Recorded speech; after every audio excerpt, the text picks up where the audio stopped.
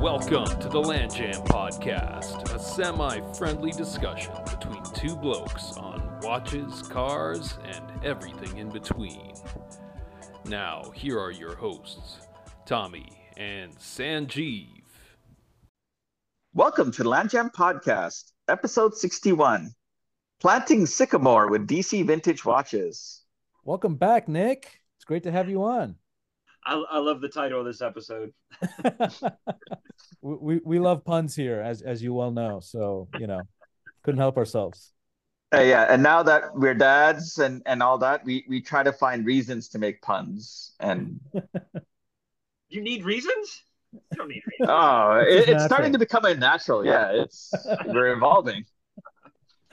Great to have you on, Nick. Obviously, the headline, what that really triggered us to reach out is the new Sycamore collection, which are original watches from you. Kind of a departure from, I guess, DC Vintage Watches, where you were in the vintage watch scene, and now you're kind of branching out and designing your own watches. So yeah, look, it's very exciting stuff. I kind of wanted to just hear the Sycamore story, like what inspired you to do this? Sure. No, back to real quick, the pun thing. I mean, that's kind of goes with the turf as you get older, and then you have kids and that, and you get to make dad jokes, and it gives you carte blanche to do those kind of things. So it's one of the better things, probably one of the fewer better things. Getting older, I think. My kids give me eye rolls every time I do that stuff, but I don't stop. I take every opportunity for that. So. Yeah, I'm noticing the older I get and the longer I am as a father, I get more and more shameless about making these kind of jokes and puns. So I'm loving it. That's awesome. I love it. But yeah, no. Back to your question on Sycamore. It was, I think at least we've had DCVW on the scene for 12 years now, so over a decade, and I think we've developed a decent amount of street cred, as it were. So it was one of those things where, like, it's not necessarily that we needed another income stream, but it was like artistic license on my part, where it was like, there was something, I saw something out there that, or like an idea, or rather it was lack of me seeing something out there that I wanted to see. So it was just like, well, I've already developed these networks, these contacts. So why don't I just take it to the next level and just do like a limited run of watches out there and just throw it out there. People like it, they like it. If they don't, they don't. And for me, and I talked about this before, I think, it's one of those things where, like, not everyone, if we do stuff, we're not going to do it for everyone. We're going to do it like some people will love it. You know what I mean? And some people may not. But we did it our way. And that's kind of the ethos that this company, and particularly myself, really embraces. So, and there's a lot of history in these watches. But first and foremost, like, I love the matte black PVD. Like, that's just my thing. And the legend goes, the very first one was the Porsche design Orfina chronograph that, of course, is immortalized in both Top Gun movies. And those things are, oh my God, those things are so hot right now. And they have been since that sequel came out. And they haven't, I thought they'd slow down, but they really haven't. They're still very, very hot. But anyway, so, I've loved them since then. I've always had a weakness for that kind of thing.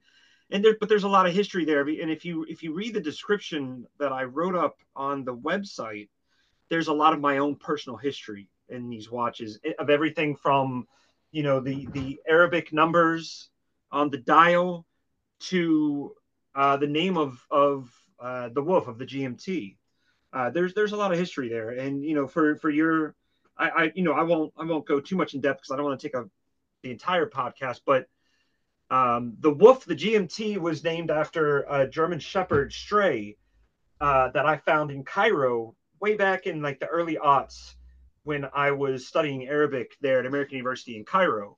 Right. And, he was just a street dog. And like in the Middle East, for the most part, not a lot of people have dogs. They normally keep them for security dogs. They stay outside. They're very infrequently inside.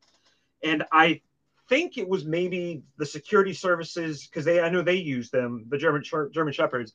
I think it probably just, mated with what they call ballady dogs or stray dogs. And that's where my dog came from, because he was a German Shepherd, but he's a little bit smaller.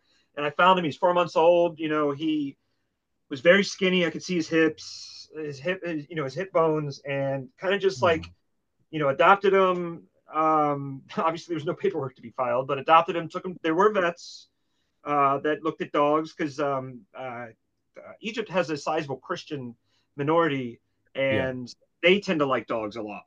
So, there's for that.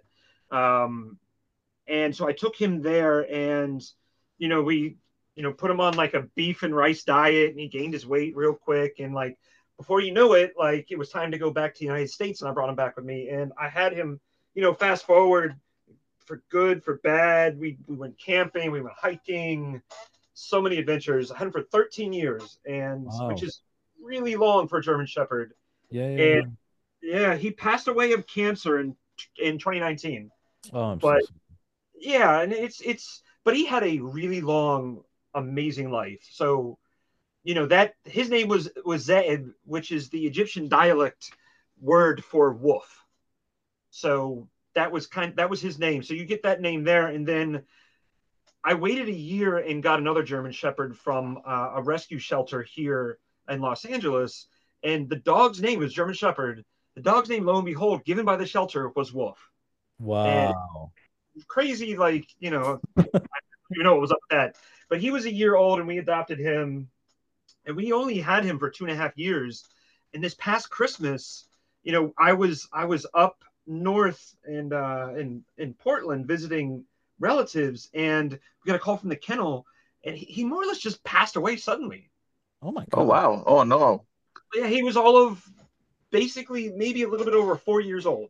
Oh He my was in God. amazing health. We don't know why. Like, the vet speculated that maybe, there was some kind of like underlying trait or something that we didn't see, and maybe he died of a stroke or an embolism or some sort of seizure. We just don't know. And the kennel that we took him to was one that we had used frequently, and they're great. They specialize in German Shepherds. They were crying on the phone. I'm not gonna lie. I was getting choked up, because I love dogs, and I've had a dog all my entire life since I was a child. So I'm a big fan of dogs.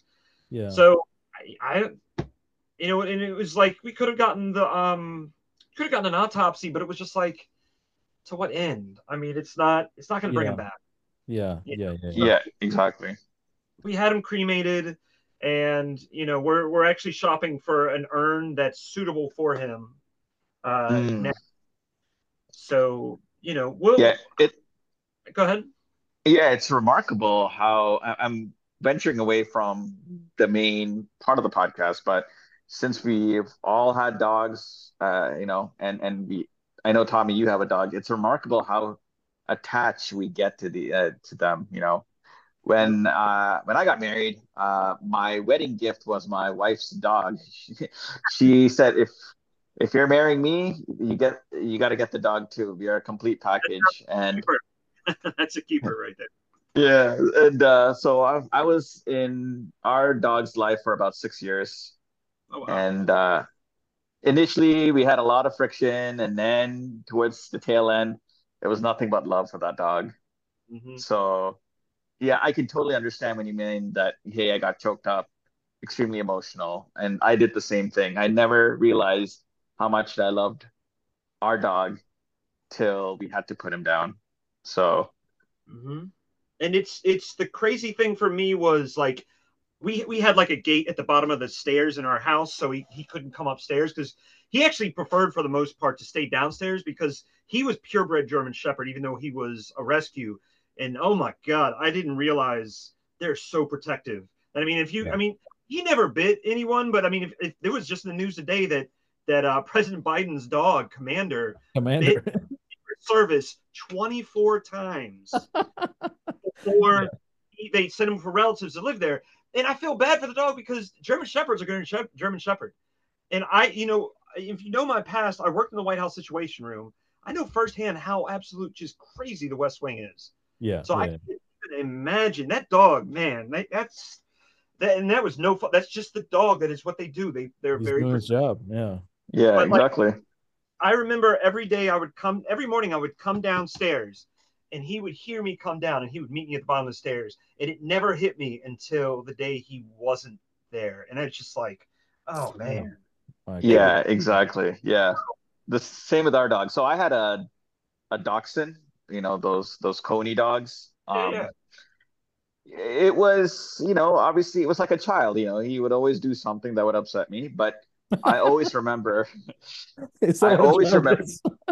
yeah, always upsetting. But I always remember every time I came home from the office, he would come straight to the door, wag its tail, Mhm. and then it was just pure, love that dog had for us. So, Mhm. and then whenever I work from home, he would chill by me.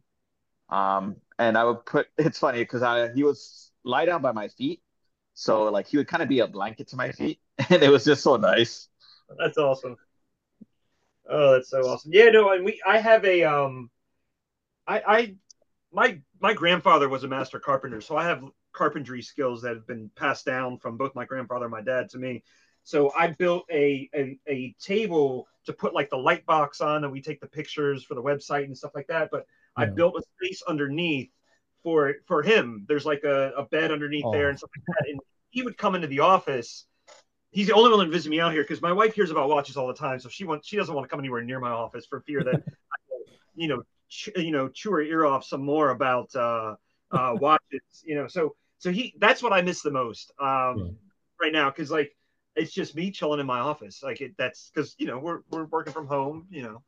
But I do plan. I'm going to give it some months, but I do plan to get another German Shepherd. And obviously, it won't be a replacement because you couldn't. I mean, you can't Never. replace unique spirit. Impossible. Yeah. But I do miss that companionship, and I definitely will be getting another dog in the near term. I think in the next couple months.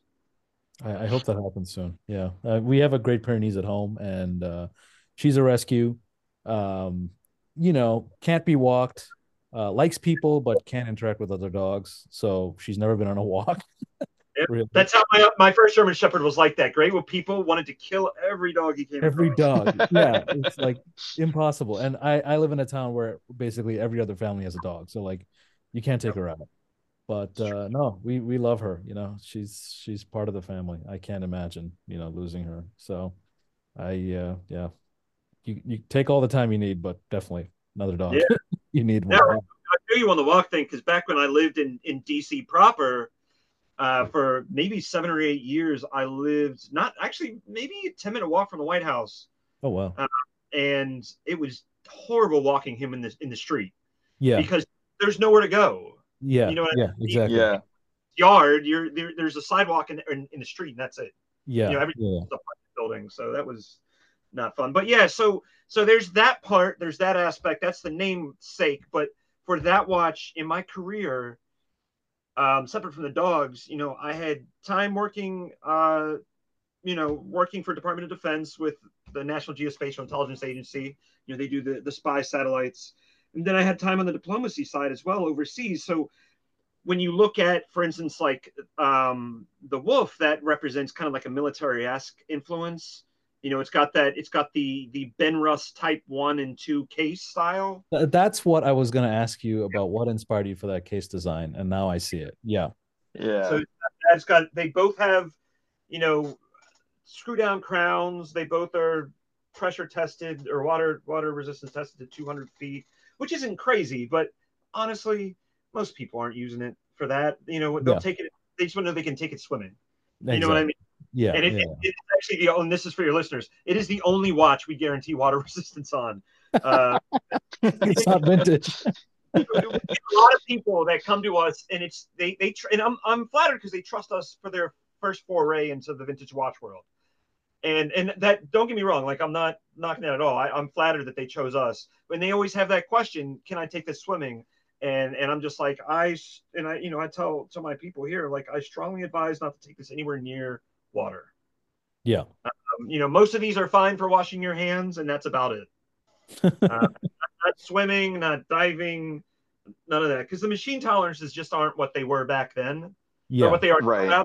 right now. And, Yeah. and we won't replace the gaskets, of course, but still, it's just, yeah, it's not advised. But anyway, so, and then you have the other one, the Hunter, and the Hunter was this weird play on words, because when you're on the international stage, when you're a diplomat, you're doing diplomacy, things like that. Ideally, you're looking for peaceful outcomes to everything. So you have that hunt for peace. It's corny, I know, but it just stuck in my head at the time. And that's where you get more of a dressier type watch. I'm actually wearing my own copy now, but it's it's a smaller watch. It's modeled after the Datejust, the Rolex Datejust. It's the Interesting. same Okay. case style. So there's a lot of that there. And it's the dial is a lot more simple than the GMT. There's no bezel with numbers on it, and that's one of actually, speaking of that, that's another question we had. Like, why did you decide to do numbers 1 through 24 for the GMT bezel? And my thought behind that was, it's easy for someone to read if you don't speak Arabic. It's Yeah. easy for someone to read Arabic language numerals 1 through 12, because they're in a place you know what the number is, even if you don't know that number if you saw it elsewhere. Right. So Right. if you see something for the for 6 or 7, that they look nothing like their English equivalents. But if you see it on a place on the dial where that would be otherwise, but you know what it is. But on that 24-hour GMT bezel, Once you move it, yeah. I didn't expect that. I still want it to be. I don't want this watch to be for show. I want it to be used as I intended it to. So I wanted someone to look at it real quick and immediately know where you're at on that. So that's why there's kind of a mishmash there. So I wanted it to appeal to a wider audience than maybe just Arabic speakers in that regard. I like it. I mean, to me, both watches kind of give me feelings of two kinds of watches from my memory. One is those like Seiko 5 watches with the Arabic dials. And also, the Mac V SOG, right? Because from the 60s, both of them kind of have that kind of field watch, military aesthetic, but kind of simple, clean design. It's almost like married together. I really like it. I like both. Well, then that's what I was going for. Yeah. So thank you. I appreciate you saying that. Yeah, right on the money. I picked that up. Very cool. Yeah. So, I mean, without getting into too much trade secret, and I don't want to delve too much into it, but what was the design process like? Like, how did you go from concept to product? Like, what does that look like? Yeah. The first thing, and you got to remember, I have no experience in this, so I had never done this before. So there was definitely a learning curve to be had. And like we talked about earlier, I am in the early stages of a third watch, which will probably be like a 1970s inspired regatta timer type. Oh, nice. Yeah. I love that pop of color and the unique complications on there. I remember when I did that 4+1 article for Hodinkee, and sometimes the biggest mistakes are reading the comments on anything, but especially on Instagram. And people in the, I guess Hodinkee kind of called it like a frivolous complication, the regatta timer. Oh man, someone did not like that. And Hodinkee, to their credit, actually apologized for that. And, they responded to the comment, and they were like, "No, this is very utilitarian." I was like, "Wow, okay, someone's very passionate." Yeah. Not knocking it. Hey man, if you're going to use the watch as it's intended, I get it. And that just means one less person using an Apple Watch, and I'm also fine with that as well. But so the design process for me was, everything revolved around the dial. And by that, I mean, you decide how big you want the dial and everything else. Because then from that comes the case, like how big, like if the case is of the larger size, then are you looking at a larger lug width? Like, what's the bezel going to look like all of that. And then you have to see what is out there to accommodate that dial. And so that's why I actually had more luck, because if you're going to design like a one-off watch, then the sky's the limit. But if you're looking at a watch you want to make copy, you want to have, a couple dozen or 100 in our case made of them, you need to look at economies of scale, and you don't want to go too overly custom, because that drives prices up. Yeah, for sure. Yeah. But at the same time, you don't want it to be so so blah that nobody wants it. So it's that back and forth that really informed a lot of the decisions that I made on the design of both of these watches. So once I got the dial design, it was really a lot of back and forth with the company that I used to design that dial, and that actually took the longest time, I think. Got it. They made a mock-up. We looked at it like an image first, and then they sent a prototype to me, and then we went from there. And then, it all kind of just evolved from there. Yeah, it's interesting. I mean, I would have thought that, you know, picking the case size would have been the first thing, and then designing the dial to accommodate the case. But it seems that the other way is the more, or let's say, efficient way in terms of economies of scale. Yeah. Uh, Yeah. No, you're now, right. when you sent the dial out, did you like initially like say provide a few sketches of like, hey, this is what I want it to look like. I wanted to have Arabic numerals. I want to have it like a what do they call it? The train tracks around the circumference of the outer edge. Yep. Yeah, no, that's Got, exactly what I. So yeah. it was the Arabic numerals, the no day or date window. Again, I wanted the more simplistic dial, and then it was, and like literally, I almost wrote because you see like each one has the name of the specific model in Arabic on the dial, so it's either the wolf or the hunter in Arabic, and I almost wanted to do it in my own handwriting, but that would drive the cost up quite a bit. So I settled on literally it was for the Arabic itself. It's going in because my Arabic is not as good as it used to be. Right. On a scale, the way that the United States government does, it's a scale of 0 to 5, 0 being you don't speak any, and 5 being native fluency. My Arabic at the height was maybe 2+ or a 3. Oh wow. Okay. So it was conversation right in the middle. I could use it for work, that kind of thing. But so I know enough to read and know that when Google Translate does something, I know that it means what it's supposed to mean and not some other thing that would be embarrassing, because I'll get a little cheeky here, but if you mispronounce wolf in Arabic, it means penis. So if it goes between Zaib or Zib. Zib, Egyptian Arabic means penis. So yeah. Okay, well, you can't go wrong. Yeah, you got to get the spelling right for that one. So I got it right on this, thankfully. But it's also because the Arabic script was not easy to do, because a lot of they were not set up to reproduce Arabic on these dials. Because how many watches out there do you know with that? There's not a lot of them. Actually there are some watches. The name brand, and we carry them every now and again, but the name brand is called Dalil, and it literally is like a call to prayer watch, and I believe it's made in the Middle East, and it's Dalil, and it has all Arabic on the dial. It has the oh god, I'm forgetting it, but it has various phrases in Arabic on the outer edges of the watch and things like that. But again, my point is there's not a lot of that in the West. Right. So, I actually took a year, maybe a year and a half, 3 semesters of Arabic in school. So my Arabic is, if you're at your peak, was 2.5, maybe a half or 0.75. But you're giving yourself too much credit, Tommy. Yeah, I could read and phonetically spell, but that was basically it. Yeah. Yeah, it was the thing about so I studied in Lebanon as well, at American University in Beirut. And the thing that I loved about Egypt is that, and this is for anyone thinking about taking Arabic, you don't have a choice but to speak Arabic there because English is not commonly spoken. Right.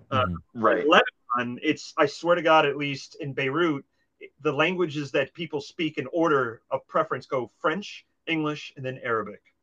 Wow. So it's like it's too easy to if someone's not getting you because you're not pronouncing it correctly to just you look American, and then they just use English, and then you're defeating the purpose. Right. Yeah, my teacher was Egyptian Coptic, so yeah, I was taught Egyptian Arabic, which was interesting. But I have I have a really good friend here actually in Los Angeles Her name is Rasha.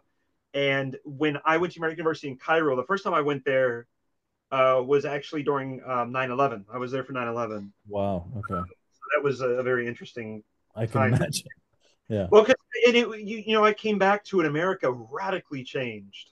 Yeah. Like the displays of patriotism were just I had never seen before in my entire life. I mean, Right. understandably, they were there because it was a very fearful time.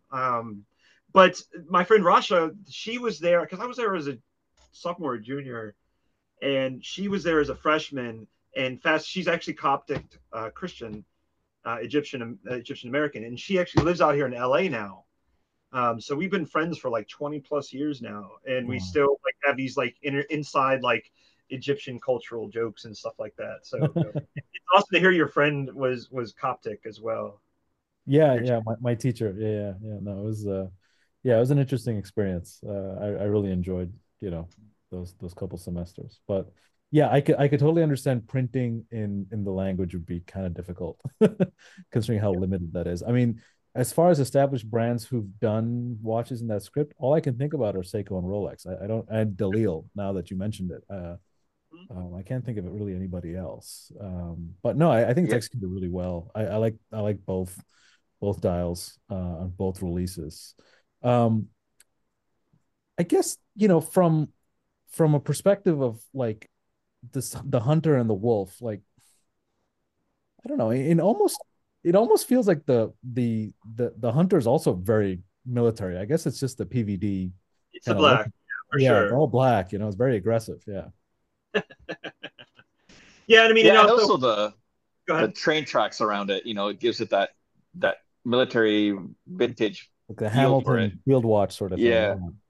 As well as the orange seconds hand, classic 70s, Mhm. very triangular. Very Oh yeah, Orfina, actually. Yeah, that gives me Yeah. Orfina vibes. That second hand. Yeah. I was actually contemplating removing the train tracks. I'm not sure, maybe on subsequent editions, but I'm up in the air on that. What? Other Why did you go no date, by the way, Nick? I mean, I know a lot of collectors prefer than no like date. I What was like your thought process? some of this is personal for me, and like Yeah. I I think because I mean, if you follow the Instagram account, obviously I'm putting my not every day, but most days I'm putting what's on my wrist on a regular basis for my own collection, Yeah. and I'm not setting the day or date. I almost never do, Really? and Okay. it's a lot of it's laziness, but it's also because I'm not wearing the same watch every day. Yeah. Yeah. Like I don't want to sound like oh woe is me or anything like that, but it's not like every watch I'm putting on there is some various Patek or Rolex or anything like that. Like the majority of the watches I'm wearing are Seiko, and most of them are sub $1,000. They're not like crazy expensive or anything like that. But like I just I don't set the day or date. And like, if you talk about some of these, like for instance on the MACV SOG watches, the 600 series movements that all of the music except the 7005, only one of those day dates is quick set. The other one you literally have to move the hands for the day Oh of the my gosh. and Oh like wow. back then that was probably cutting edge to have one of Yeah. them, two of Yeah. them, Yeah. Yeah. but not now because I have a friend that reached out to me today. This is my friend from a friend of mine from my government days, and he's a defense attaché. So I met him through work way back in the day, and he just bought one of these MACV SOGs from me, and I sent it to him overseas. And he hit me up today, and he's like, "Hey, is only one of these quick set?" And I was like, "Yeah." And he's like, "Oh man, are you serious?" I was like, "Yep." And he was like, "All right, well, it's part of it's part of the experience." Part of the So he, charm. Yeah. Yeah. yeah, he's a good sport about it. To be honest, Nick, I'm like you. I rarely set the date or day a date unless I look at it like, you know what, I should really set it just for just for accuracy purposes. But I mean, to be honest, I'm starting to appreciate more of a simpler and less complicated watch um, dial per se. Not having a day date is quite more symmetric in that regards. It makes it Mm-hmm. more pleasing to me. And I mean, you have really, and that's the two watches in this Sycamore line really kind of represent both of that. Like the GMT is more complicated, obviously, and the Hunter, the Wolf GMT is more complicated, but the Hunter is more sparse for that reason. So it's kind of, hopefully appealing to both. And to be honest, the Hunter sold better than I thought it would. I didn't think it would sell that many, and it's sold almost as many as the Wolf. I was pleasantly surprised by that. That's interesting. And what's the movement that you chose for both, Nick? How'd you reach that decision? So both of them are Seiko, of course. And the Hunter has an NH34 and NH34A. Wait, is it 36? No, I'm sorry, 36. I'm getting it mixed up. So the Hunter itself has the 36 in it, and it's 24 joules. It's hacking. It's both automatic and manual winding. So this is Seiko sets the bar for robustness pretty good on some of its movements. I mean, granted, the 7S26 movement is just on the SKXs are just damn bulletproof. I mean, they're not crazy accurate, but you're not buying it for that reason. You're buying it because you can beat the crap out of it and it continues to work. Right. And then it's the NH36A for the Hunter, and then the Wolf, the GMT, has the NH34A. So it's 34 versus 36. All the same automatic manual winding, same joule count. Both of them are hacking. And really, an interesting thing in this third watch is, and I'm still doing the research on what movement to use in it, I may actually have to use the Swiss movement because Seiko really doesn't offer a lot chronograph-wise that is not crazy expensive. And I haven't done enough research on it yet. But like, if you look for something like the parallel to the 34A or the 36A, but chronograph, I'm just not finding it. I may have to use like a Valjoux, like a 7750 or something like that in there. Those are pretty thick movements generally. I mean, I guess that's something you'd have to keep in mind doing it. But what else can you do? Yeah. Would you consider Seagull or not really? Kind of. What's that? Would you consider Seagull at all? The Chinese. And maybe it's just me for the fact that I have this background with government. We don't have the best relationship with China right now. This is the boy that grew up and lived most of his life in DC. You know what I mean? So it's like, I don't know if I want to do that. So I can't help it. It's my default setting to be aware of these like conflicts of interest type things. So I kind of stayed away from it for that exact reason. Makes sense. I get it. Interesting. So yeah, I mean, if you're gonna go for Swiss, I guess you got to consider Valjoux. I don't know if ETA gives anything that's white labeled like that. I don't even know what's out there. Yeah, I haven't found anything yet. Like I said, I'm still early stages on this. Yeah. So I'm still searching. Would that be part of the Sycamore collection, or would that be something separate concerning it's kind of thematically different? Obviously it wouldn't look like these two, but I would fold it underneath. I'm just going to call it. Well, I mean, I have the trademark is Sycamore. Sycamore, got it. Mm-hmm. I'm gonna make sure as much of a pain in the ass it is to get, excuse my French, stuff trademarked. Yeah, I want to make sure I use it. Fair enough. Interesting. Any idea when that's gonna come out, or timeline wise, or still early days? Too early. I am by the end of this year. Really? Wow. Maybe by late summer. I mean, we'll see. I mean, there's you plan for for it not to take a while, but sometimes plans go awry. So we'll see. I know you've got kind of a group of watchmakers that you trust with regards to the vintage watches. Like, are they part of this project, or are they separate from this? Oh, they are. So they're kind of. There is because as I think I sent you the link, Worn and Wound did a feature article on this watch line, and they did a great job on it. But I want to name shout out the watchmaker that actually helped on this.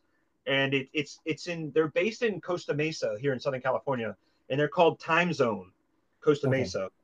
And one of the watchmakers, he's well known here in the Southern California, which has a vibrant watch community, both vintage and contemporary. And his name is Frank, and he's amazing. He's an older gentleman. He's been doing it for a while. Like anytime I have a very weird movement or something like that that's going to be tough, and my other watchmakers don't want to touch it. Frank gets it, and I take it to him. And actually, I had one of my customers is Randall Park, and I don't know if you saw. It's kind of awesome. You know the office where he sits in for Jim. Yes. So Yes. I don't know if you saw this. I think I did a post on it actually, where like he sits down, like Randall Park sits down with Ryan Reynolds and pretends he's John Krasinski, and just hilarity ensues. But anyway, so Randall had two just really random Rolex watches, and he was like, "Hey, I know I didn't get these from you. Do you think you can get these service?" I was like, "That's not a problem at all." I took them to Frank. Frank took it on. He did a great job on it. Randall was very happy with it. But Frank is his son is apprenticing underneath him. His son's name is Kevin, and I was actually just there at their shop today, dropping off something. And Kevin did all of these watches. He put Wow. all of it together, and he did a great job on it. And yeah, I love the fact that if you track on watchmakers, the majority of the watchmakers out there, at least in my experience, tend to be older in age. Yeah. Yeah. And now that I was actually just at the dentist today, and it was a new dentist, so we're doing the normal chit chat. They're like, "Oh, what do you do?" And I told them, and they're like, "Wait, what?" Because it's a weird thing, you're Yeah. vintage watch dealer, and they were like, "Yeah, watchmakers, they tend to be kind of older, don't they?" And I was like, "Yes, they do." And we, I think so. we worry. I worry about that. Yeah. So Yeah. it's great to see Kevin, who's younger than I am. I want to say he's in his late 20s, and he's apprenticing under his dad. I think he's great. I think he does great work, and obviously he's going to take over the family business when his dad retires, and it's just great to see that next generation, coming up, for Yeah. especially as vintage watches explode and watches in general explode in popularity, and continue to, even despite the pandemic being you know over for the most part, and that's what really drove, I think, the new big increase in sales for both modern and vintage watches was the pandemic. Yeah. Definitely. I actually referred my neighbor to Time Zone. The Oh, no neighbor. shit. Excuse my Yeah. friend. Sorry. The neighbor with the Pogue. He has an original Pogue that desperately There. needed service. Yeah, but I don't know what happened to it. I got to follow up with him and see. I mean, we like just this week alone, because we don't take outside watches to service, and we Yeah. get that quite a lot, understandably, which again points to the relative shortage in people that are good at servicing, in particular vintage Seiko, which is very Yeah. popular. I point them at Time Zone, Yeah. and I have a little agreement with them, and it's like I will push everyone your way if when I bring you work in, you put my work at the head of the line, Yeah. and Yeah. I sent them 5 referrals this week alone. That's awesome. Wow. Wow, So that's awesome. Yeah. A lot of it's all work. love here, it's all love in this watch community. You guys know this, I'm sure. Yeah. Yeah. Yeah. Yeah. I have a watchmaker that I've been working with closely because I've had a bit of a project watch. I've had two project watches that Sand made fun of me for, but the most recent one was the Speedmaster Mark IV that I got that needed I, service. yep. That took. I have a 0.5 myself. Yes, I'm Oh, very really? familiar. It's a Yep, great yep. watch. Yeah. But like mine needed new hands. It needed basically a full service. And, I was talking to my watchmaker and he said, yeah, he's one of the few watchmakers in Boston who's like certified to work on Rolex and certified to work on Omega. He trained in Switzerland. So like, he's a real deal. And we were just talking about watches. It's like, yeah, my whole life I've always worn Rolex and Omega. Like that's just been my stable go-to. And then I was going to go to Europe and I wanted to wear something that I thought, would be less of a risk to get mugged.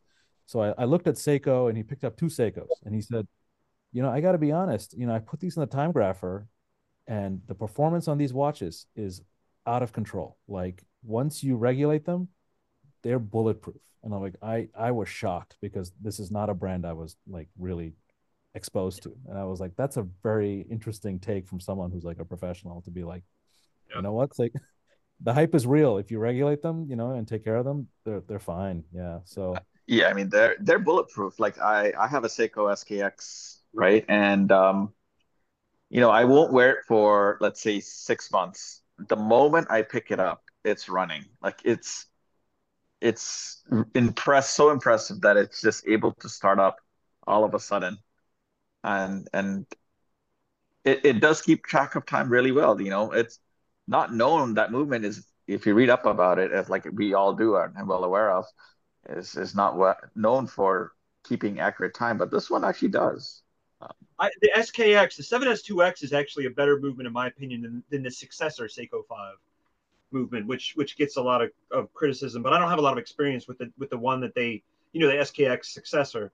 I don't have a lot of experience with that. That's what I hear quite a bit. But I mean, Seiko itself, they're kind of like in the 80s and 90s and aughts, they were kind of victims of their own success because, they really decimated the Swiss during the quartz crisis. Because, I mean, let's not forget, I mean, would quartz have come out eventually? Of course, but the Seiko beat the Swiss to it, and then just lay waste to the entire Swiss industry. But it really killed off the majority of the American watch industry, which is I don't think a lot of people understand that America used to have a very vibrant watch maker, like manufacturing watches community. But they were hiding behind tariffs and protective acts, and when you hide behind tariffs, you don't innovate because you get lazy. You just feel like there's no need to compete because these tariffs are protecting you. And right, a lot of American watch industry died for that reason. But so Seiko mass produced these watches, and they really, back in the day, they actually went to Ford. And I'm going to talk, this is like maybe in the late 50s. They went to Ford and they looked at like the modular manufacturing lines that Ford pioneered way back in the day, and they kind of replicated that a little bit. And they were talking about economies of scale, and this was a way that they were able to build quality watches quickly and much less expensive than their American or Swiss counterparts. So they did that, and then quartz came out. But the problem was everyone's racing, and you have this in any tech. Everyone's racing to the bottom price wise. Yeah. And, and they had that here, but then they were so successful in that people just, like your watchmaker in Boston did, they equate Seiko with these cheap quartz movements. Yeah. They're like, oh, whatever, they're just throwaway. But the reality is, I mean, you have Grand Seiko, you have Creedor, you have these watches that are, some of them are tens of thousands of dollars, like low tens, but still. Yeah. And people don't realize that because they think it's just this cheaper line. Yeah. And yeah, he got a higher end, I want to say like a $2,000 to $3,000 dive watch, and not even like a turtle. Like this was kind of a higher end, and he was blown away. He was like, "This is better than anything Rolex can do at this price point, or even then some." Which is telling, So, and speaking of Seiko, what's new in the shop? I know you got a new MACV SOG in. Yeah, no, those things they're very popular right now. The MACV SOG, and some of that, I would say, a lot of that is due to really two things, and that's watches of espionage. Yeah. And I just got the green light for another article, but I'm not going to give anything away on there. I'm just going to say it's vintage Seiko and leave it at that. Okay, cool. So, the person that I'm going to interview for that article, I talked to him this week. He's in. Both myself and the admin at WOA, as I call it, we're very excited about this. So we'll see. I mean, it'll probably be a couple months before it gets out there, but I love this, and it's not, I mean, WOA is not paying me for these. Like, I mean, obviously I'll get some business from it, but like, it's just the thrill of, finding something cool, tracking down the person at the center of it.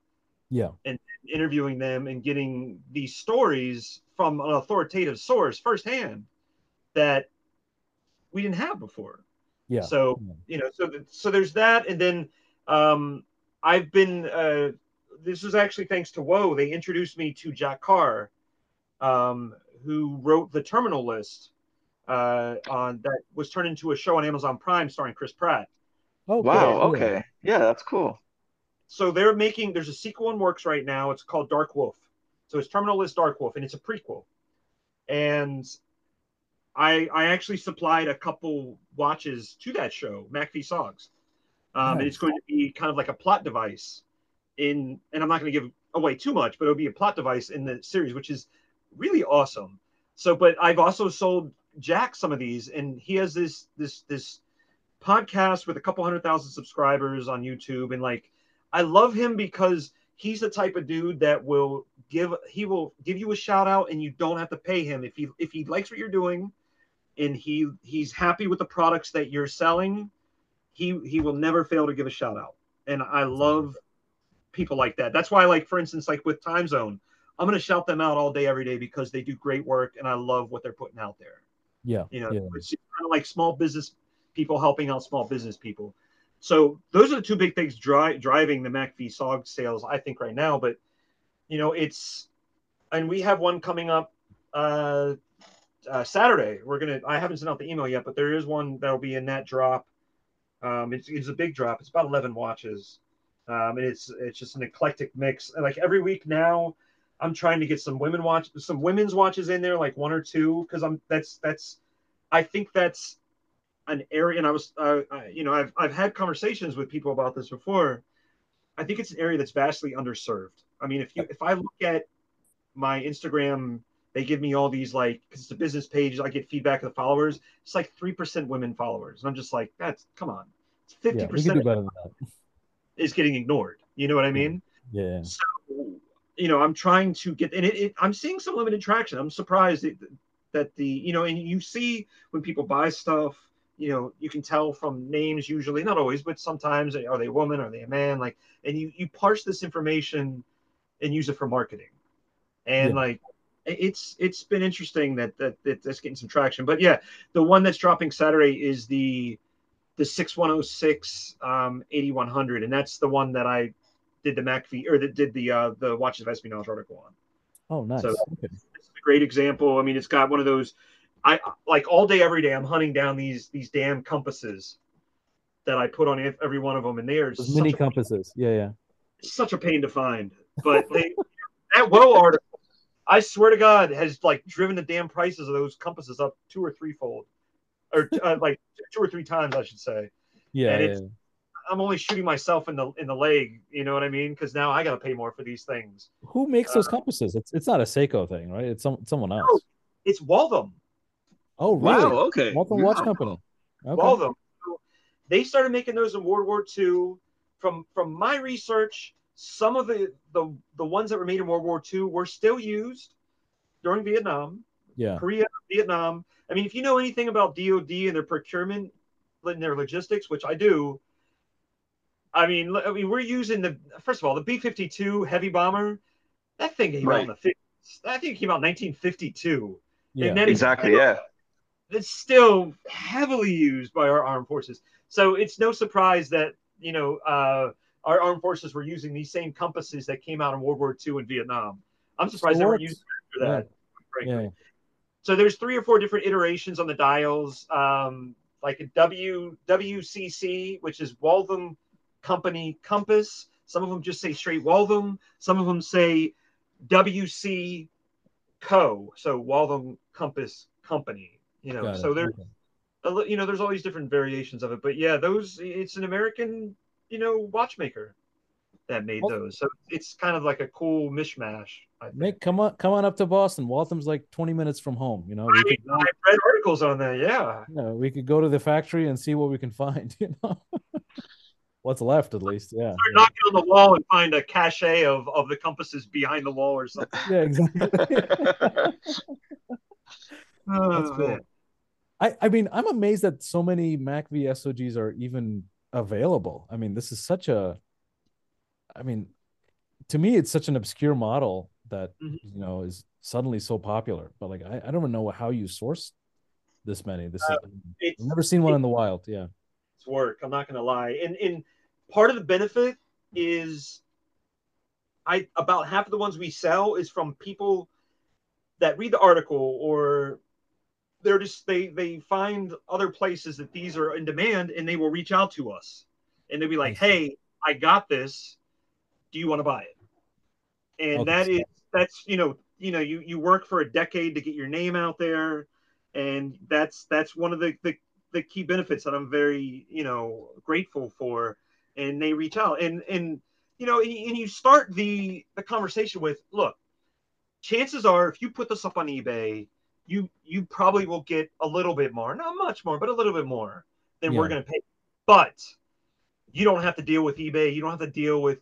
I mean, we've all been there. We bought some off eBay, or we sold some because in my early days I sold on eBay, and they get it, and they oh, there's a piece of dust here. Give me $100 off, and otherwise I'm going to open a case. And it's just like straight extortion sometimes, and people just Yeah. don't want to deal with that, Yeah. you Yeah. know. And then there's the FACO thing, and like, yeah, it's a whole thing. And for us, they send it to us. We look at it within a day or two. Here's your money. How do you want it? You want a check? You want Zelle? Do you want PayPal? And they get their money. There's no complications. There's no fuss. There's no mess. Like, and then they're done and they got their check and they're happy. Yeah. Yeah. Keeps it easy. This model actually reminds me a lot of the Navigator GMT, the 6117. It's almost, I mean, There's a good reason for that. They share very similar movements. I see. Okay. Yeah, even Now, the case design is very different. similar. The bezel on the GMT is different. If memory serves, it's that GMT 24-hour bezel. Gotcha. Have you tried the re-release of the Navigator GMT? Have you seen it at all? The new one? I haven't seen it in the metal, Okay. but I was pleasantly surprised by how faithful it is to the original. I was very surprised by that because Seiko's going to be Seiko. They got to put some unique touch on it, and they're not like you can look at Tag Heuer and they just basically carbon copy for the most part. Like their Carrera reissues and stuff like that are the exact like almost completely identical. But no, the remake. How much? What's the price point on the reissue of the Navigator timer? Do you know? I think it's about a G. Sanj? I think so, but like I think was this the one where Seiko even did retro on the packaging even? Like I think they even got the bracelet. Even the bracelet is like harkening back to the original, and I think the packaging, it's like about a G, if not around that ballpark. It was for what they did for the watch. I think that was a really attractive price point. No, you're. I'm looking it up right now. Actually, yeah, no, the bracelet. Yeah, that's very. 1500 retail. Yeah, it's a SPB 411J1. Right. And I'm on. The first thing that popped up was eBay, and someone's selling it for $13.50. But no, I mean, this is one of those rare instances I think where the reissue is actually less expensive than the original, because usually vintage ones are less expensive than the reissue. So this is nice. I mean, I'm not gonna lie. Yeah, I always ask, when someone knows vintage watches and there's a reissue of that watch, I always ask if you tried both and just kind of what your impressions are, because you have so much experience touching the old, the originals, and I don't have the before and after, right? I either have before or after, so I always like to check the temperature. But I think for me the key question I would have is how the bracelet feels. Yeah. And Seiko, I don't know about this price point, but like for instance, the bracelets on Seiko's Arabic language dial, the one that Watches of Espionage popularized the hell out of. Oh my god, the bracelet is atrocious. Yeah, it's just terrible. Like that's like Jack Card was like, "Hey, can you track me down one of these?" Because I don't think he realized like you can just, I mean, they're everywhere. So I was like, yeah, I'll track it down for you, and I literally just gifted him one. That was because you get them for like, I think Joma's shop has them for like 180 or 150 or something like that. But like the very first thing I did was I took that bracelet off, put it on a NATO, and like I was like, hey, trust me, you're gonna like the NATO strap better than the bracelet. And he was like, you're right. Yeah. But I mean, it's a handsome watch, and like the bracelet on the vintage one is very difficult to find. Like it's almost up there with like the speed timer bracelets on the early 6139s that by themselves can pull $400, $500, $600 alone just for the bracelet. Okay. It's so hard to find, and particularly in good condition. Yeah. I actually just the other week for my birthday got myself a Marine Master 300 finally, the 021, the SLA 021. It's nice. It's a bit, heavy. You definitely feel it, on the wrist. So I've been looking at bracelets and other options. So I need to find something appropriate for the design. But Seiko, as hard as I try, I always go back to Seiko. I can't help it. You know, they just do things There's right. a lot of truth to that, I think. And I was listening to the Spirit of Time podcast the other day, and they had Brendan Menencio on there. He's formerly with Houdinki before Yeah, they yeah. had all their layoffs, and he was talking about, and I've worked with Brandon on some stuff for Houdinki before. He's a great guy. He was talking about how your taste evolves kind of with time, Right.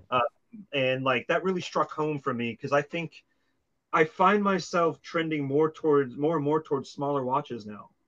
Like I don't, and I know there's a general trend, I guess, out there, Yeah. you know, GQ and in Hollywood, but Hollywood is more like men wearing kind of like women's watches, which is, hey, you know, whatever. If it works for them, who am I to judge? I don't care one way or the other.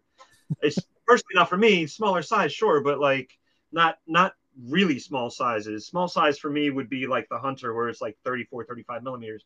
Right, right, But right. it's so comfortable to the point where like I forget I'm wearing it. Like that's peak watch wearing experience for me, I think. Interesting. Yeah. That's something you won't get with the the Marine Master 300. Yeah. But It's a submersible.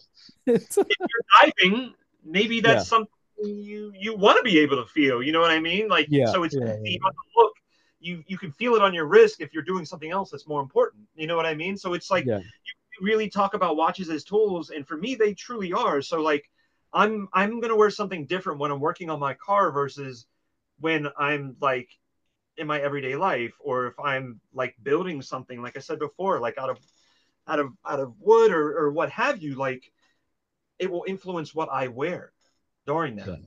Yeah, yeah, yeah, yeah. It really Yeah, is. absolutely. I mean, the Marine Master 300, it's built to deep diving, and they probably over engineered it to even go beyond 300 meters. That sounds about So right. yeah, there's a reason why it's thick and chunky, you know, to withstand, and also everyday use as well. Yeah, definitely. No, I mean, I think I've sold a few of those when people have asked me to source them, and they're I remember being impressed by the heft of that thing. Yeah, yeah, definitely. You don't feel like you can do anything to really damage it. Like if anything happened to that watch, you'd be long dead before anything happened to the It's not case. like the office. Yeah. Nothing's gonna happen that If I'm dead, you've been dead for 3 months already. You know. exactly. It's quite- No, but I mean, you talk about heft. I think the largest watch I own is the Speedmaster Mark III, which is just massive. I don't know if you're familiar with that. It's like I am. twenty. It's the one with the long shroud around the dial, right? Yep, yeah, it's huge, and like I haven't quite gotten to the point where I'm considering selling it because it just doesn't get any wrist time. Because it's just so wonderfully funky 1970s. Yeah. Which I love that design aesthetic. So it's really hard to get rid of. But I just don't. I really don't wear it that much. Yeah, I have the Mark IV on There and it is. Yeah, I love it. It's perfectly sized. It's got that barrel design from same as the Mark II. But I think the movement is the same as the Mark III. So it you is. basically Now, get did you know that I think it was? And I'm looking because we have one on the website right now. So I'm looking at, or was it it was the 4.5. oh, that has the date on it, right? The 4.5 was worn by Charles Bronson. Really? Okay. And it was in, I'm trying to bring up the picture right because we have a 4.5 for sale as well. And I'm Death trying to Wish. picture, or maybe it was the 4. I don't know. I'm trying to find because I put a screen grab of him wearing it. Oh, yeah, it was the 4.5. And I don't know what movie it was in. I'm looking right now. Death Wish 20. I just say in several films. This is one of those Okay. things on my list to do further research on to get exactly what movies. And it's like my job is so hard. I need to watch some Charles Bronson films. Like, Research, deep oh no, research. you know. Actually, I just watched the season 6 debut of The Rookie on ABC, and one of the main I don't know if you watched the show, but one of the main cops on it, the character of Tim Bradford, is played by Eric Winters, who he's been there since the pilot, and he's kind of like this former special forces kind of like badass gruff cop, Yeah. and I got him because we had mutual friends, and I asked for like an introduction, so I'm talking to him like, and I throw this out to a lot of actors. I'm like, look, on these more successful shows, if you see a watch you like, reach out to your prop master or your wardrobe person and say you want this for your character, and I'll make it happen. And they do it because they don't have to pay for it.